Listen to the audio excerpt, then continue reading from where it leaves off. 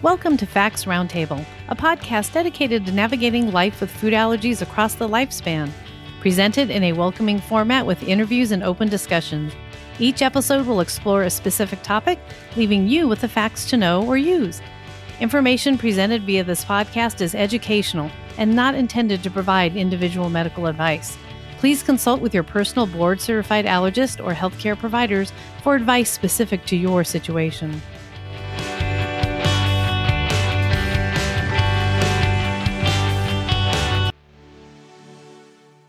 Welcome. My name is Caroline Moassessi, and I'm Facts Roundtable podcast host. I'm honored to take on this role with FACT, as I'm also a passionate allergy and asthma advocate on the national and international level, a parent of children with food allergies, and the founder of GratefulFoodie.com. We're sitting down with Jill Midland, a parent of a rising college sophomore, to explore Jill's top 5 tips for preparing for college. This special podcast is presented in 2 parts to allow ample time to provide you with real-life college stories and conversations. We hope you enjoy part 1. Jill Midland is a practicing attorney who resides in Port Washington, New York. She practices in the area of commercial finance. She received a Bachelor of Arts from the University of Pennsylvania and a Juris Doctor from the Brooklyn Law School. Jill is a member of an Outcomes Research Advisory Board regarding food allergies and is also an active food allergy advocate. She's been involved in drafting legislation and school guidelines for caring for students with food allergies on a county, state, and national level, including the voluntary guidelines for managing food allergies in schools and early care and education programs, published by the Centers for the Disease Control and Prevention. Jill co-founded the Food Allergy Support and Education Group of Long Island over 15 years ago and has remained a co-leader ever since. She has participated actively in fundraisers for food allergy research. Jill speaks frequently at FACT conferences on a variety of topics. She received the Food Allergy Initiative Food Allergy Leadership Award for 2008 and honorable mention for FAN's Muriel C. Furlong Award for Making a Difference in 2008. She was also a food allergy coordinator for a sleepaway camp in Massachusetts for 6 years. Welcome, Jill. We're very pleased to have you on the show today. Oh, thanks so much, Caroline. I'm really honored to be here, honestly. And I'm always personally happy to see you, so I'm a little more excited today. Same. Before we get started, I really wanted to stop and take a brief moment here to help our listeners understand some of the facts, resources about colleges. So we have a website page about colleges and universities, and what's on there is a freshman checklist. And I'm a little biased because I wrote it, but I really like this list because it's very comprehensive. It covers everything from that moment that you say yes to your most favorite college and you've accepted your offer to all the way up to move-in day. So I highly recommend to listeners, pop over to that page, take a look at some of these tasks, look at some of these must-do items.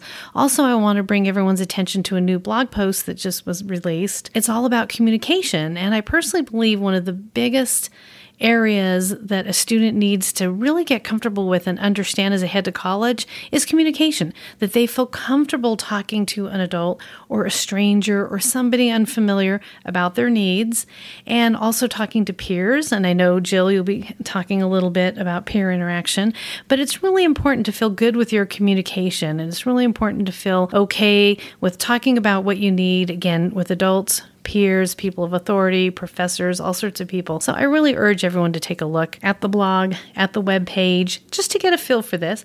But we're going to absolutely have some fun today, and we're going to dive right in here with Jill.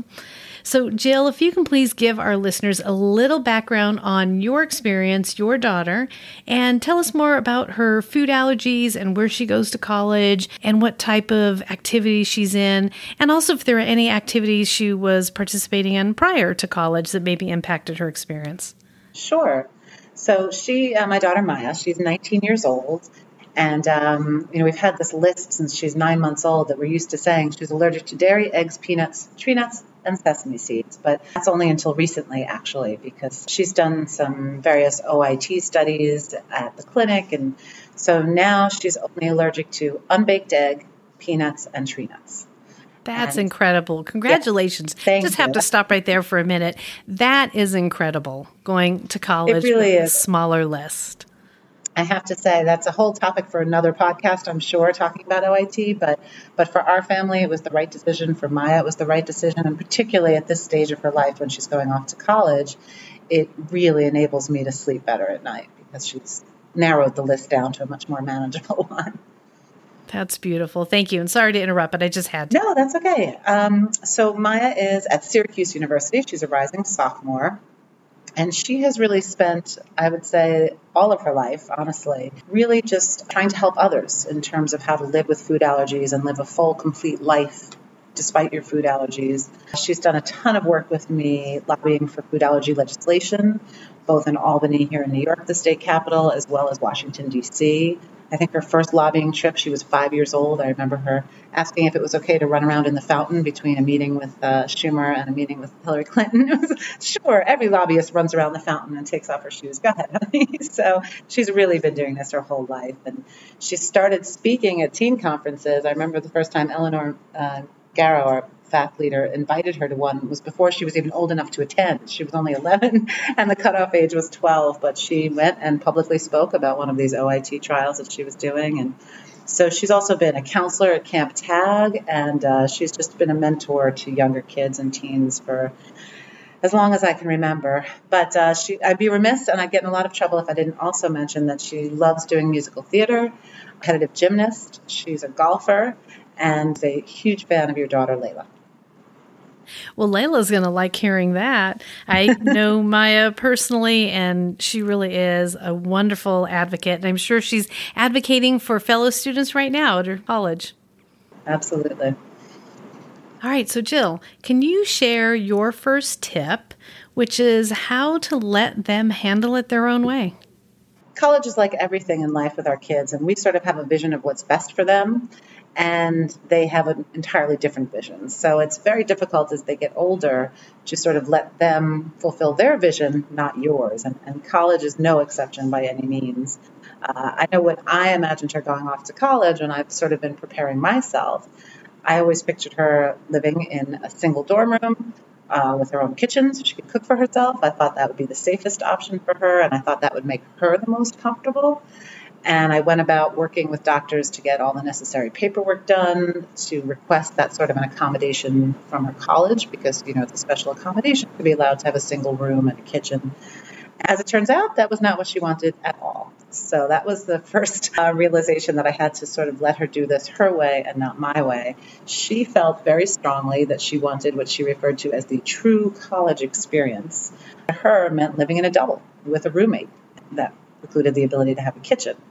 She just thought that living in a single would be too isolating, and this was how she wanted to proceed. And I was petrified because, especially with a roommate that could be a stranger and you don't know who you're going to get, and as we've all experienced with our kids and our teens throughout life, some people are more accommodating and more sensitive to needs of others and more sympathetic and empathetic.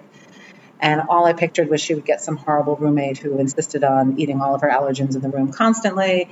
And that was not what happened at all. She really, knowing that she wanted to go about living with a roommate, she went about it the best way possible. And like many other teens now going off to college, she went through social media and tried to meet other people who were going to the same school.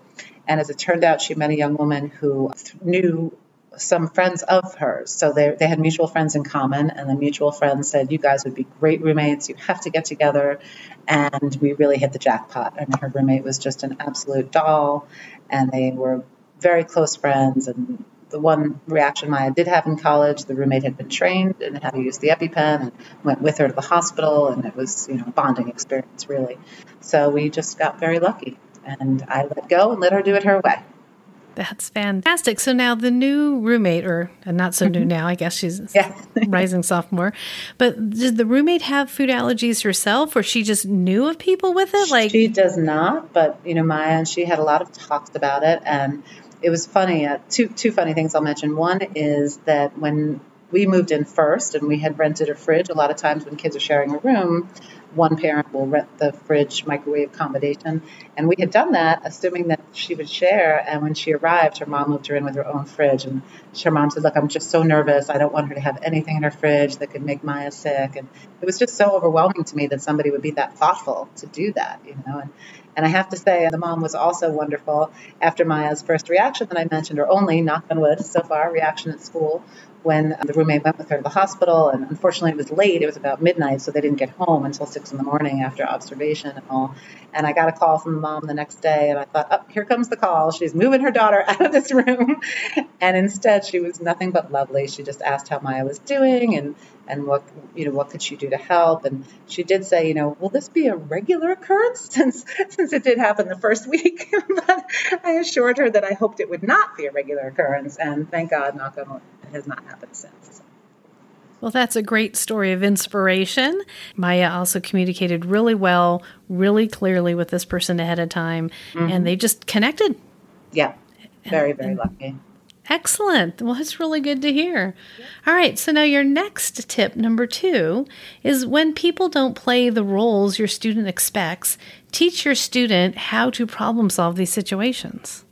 Yeah, this turned out to be far more important than I realized. So in doing our research, preparing for going to college with food allergies, using obviously the FACT resources and others, we found that one of the most important steps that your student can take is to reach out to the Office of Disability Services, or some schools call it the Office of Special Services, before you even get there.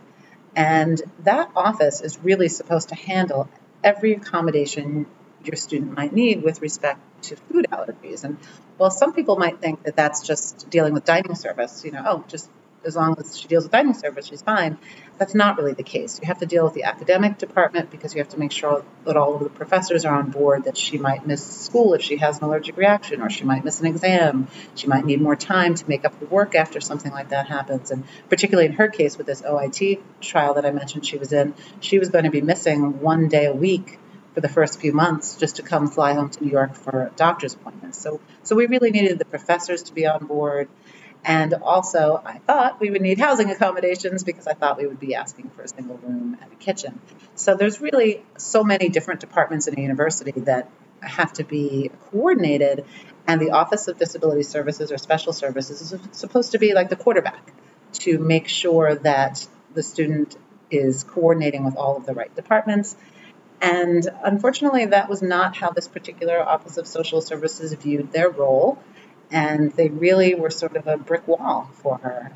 I say for her, it's important to note, by the way, that once your child is going off to college, it's not you who can go talk to all of these offices anymore. The colleges do not want to deal with parents. Your student, once they turn 18, is a legal adult, and they are supposed to be making all of these calls and setting up all these appointments, much like Caroline was saying earlier, the importance of communication. The school wants the child to take the lead. So she was supposed to have a meeting with them the first few days of school, and I even asked if I could just attend and sit in the background and not say anything. But they ended up canceling the meeting, and then they told her they were too busy to reschedule. And then they ultimately said that they didn't think that there was a need for them to be involved at all, that all she had to do was talk to dining services and she'd be fine. So I wish that I could say that I gave her the tools or taught her some tools on how to problem solve this situation, but she really taught me because I was livid and, wanted to go storming into their office and saying, what are you talking about? She needs your help. You have to coordinate. And instead she said, Mom, I don't need them. I'll just cut out the middleman and I will do what I want directly with the various departments. And especially at this point, knowing that we didn't really need a housing accommodation per se, what we did need was for her RA, her resident advisor on her hall, to be fully familiar with food allergies and how to prevent, recognize, and respond to an emergency. And oddly, that was one of the things I mentioned, or she mentioned to the Office of Disability Services when they said, why would you need anything from housing? And she said, well, I want to know that I could talk to my RA. And they balked at that and said, well, that's a lot of responsibility to put on an RA. So, we don't think you should talk to them about that. So it kind of worked out well for her that they removed themselves from the equation because she went directly to the RA and talked to him about it. And he was wonderful. In fact, I remember after we were getting ready to leave, after we dropped her off, we saw big signs in the hallway that said no food in this area, food allergies on the hall, because there's a sort of a common sink and kitchenette sort of area. He was terrific. He also was there for her that night she had the reaction. So she had her roommate who she had trained, and she had her RA who she had trained. And then she went and spoke directly with dining services. Fortunately, because she had done a pre-orientation program, it happened that the gentleman who was responsible for the meals for the pre-orientation program, which she had to arrange to be safe for her, was also coincidentally one of the managers of dining service and the manager of her dining hall. So he was terrific. He took the whole family on a tour of the dining area and showed her where she could get special foods. There was actually a whole special area, really more for celiac kids, but he showed her that there were safe places that she could keep her stuff in that sort of private area. And it was actually very sweet. I remember noticing that there was a big ice cream freezer. And he said, "Oh yeah, that's our favorite. All the students love to get single serve ice creams out of their novelties and such." And at this time she was still allergic to milk. And I said, "Oh, that's a shame. I don't imagine there's any non-dairy ice cream in there, is there?" And he said, "No, but anything she needs, she can ask me." And by the next day, he had put Tofutti Cuties in there, one of the alternative ice cream. So she dealt directly with him. She dealt directly with housing, and she reached out to all of her professors directly and just said, this is the situation, and I just hope that we could work it out if there's ever a time that I miss school. So, it's very encouraging to hear that even though it didn't start off the way you wanted, but it's encouraging to hear that Maya was able to take control and to work with it. But that also, we start out in one area thinking it's going to be this way, and we end up somewhere very different. And I think the key here is what you're saying maybe is you need to have flexibility. Absolutely. You really need to work it through. I'm also hearing, though, that it was that interpersonal communication and those relationships that really seemed to help it flow. So when she hit a wall, she just moved to somebody else. Exactly. Very creative. But I do still recommend to others that they do start with the Office of Disability Services. That is absolutely the place you're supposed to start. And even if they did nothing else, there were specific college forms online that we needed to fill out to be entitled to any accommodations whatsoever. So I strongly recommend people start there despite our experience. Oh, absolutely. That's our recommendations as well, is start with the highest office and then ask from there, who do you speak to? Where do you go? Try to get everything in writing. So if things do get wonky, also it's important to remember to anticipate changes. You may have the perfect relationship with somebody and the perfect system in place, and then guess what? They retire, or they move to another school, or they move on. So it is really good, like you were saying, go see those offices, see what you can get set up. Thank you for listening to Part 1 of Preparing for College with Jill Midland. Join us for Part 2 to hear Jill's 3 remaining college tips. Thank you all for listening to Facts Roundtable Podcast. Stay tuned for future episodes coming soon. Please subscribe, share, and review our podcast, and be sure to connect with us on social media. You can find us on Apple Podcast, iTunes, Google Podcast, iHeartRadio, and Spotify. Have a great day, and always be kind to one another.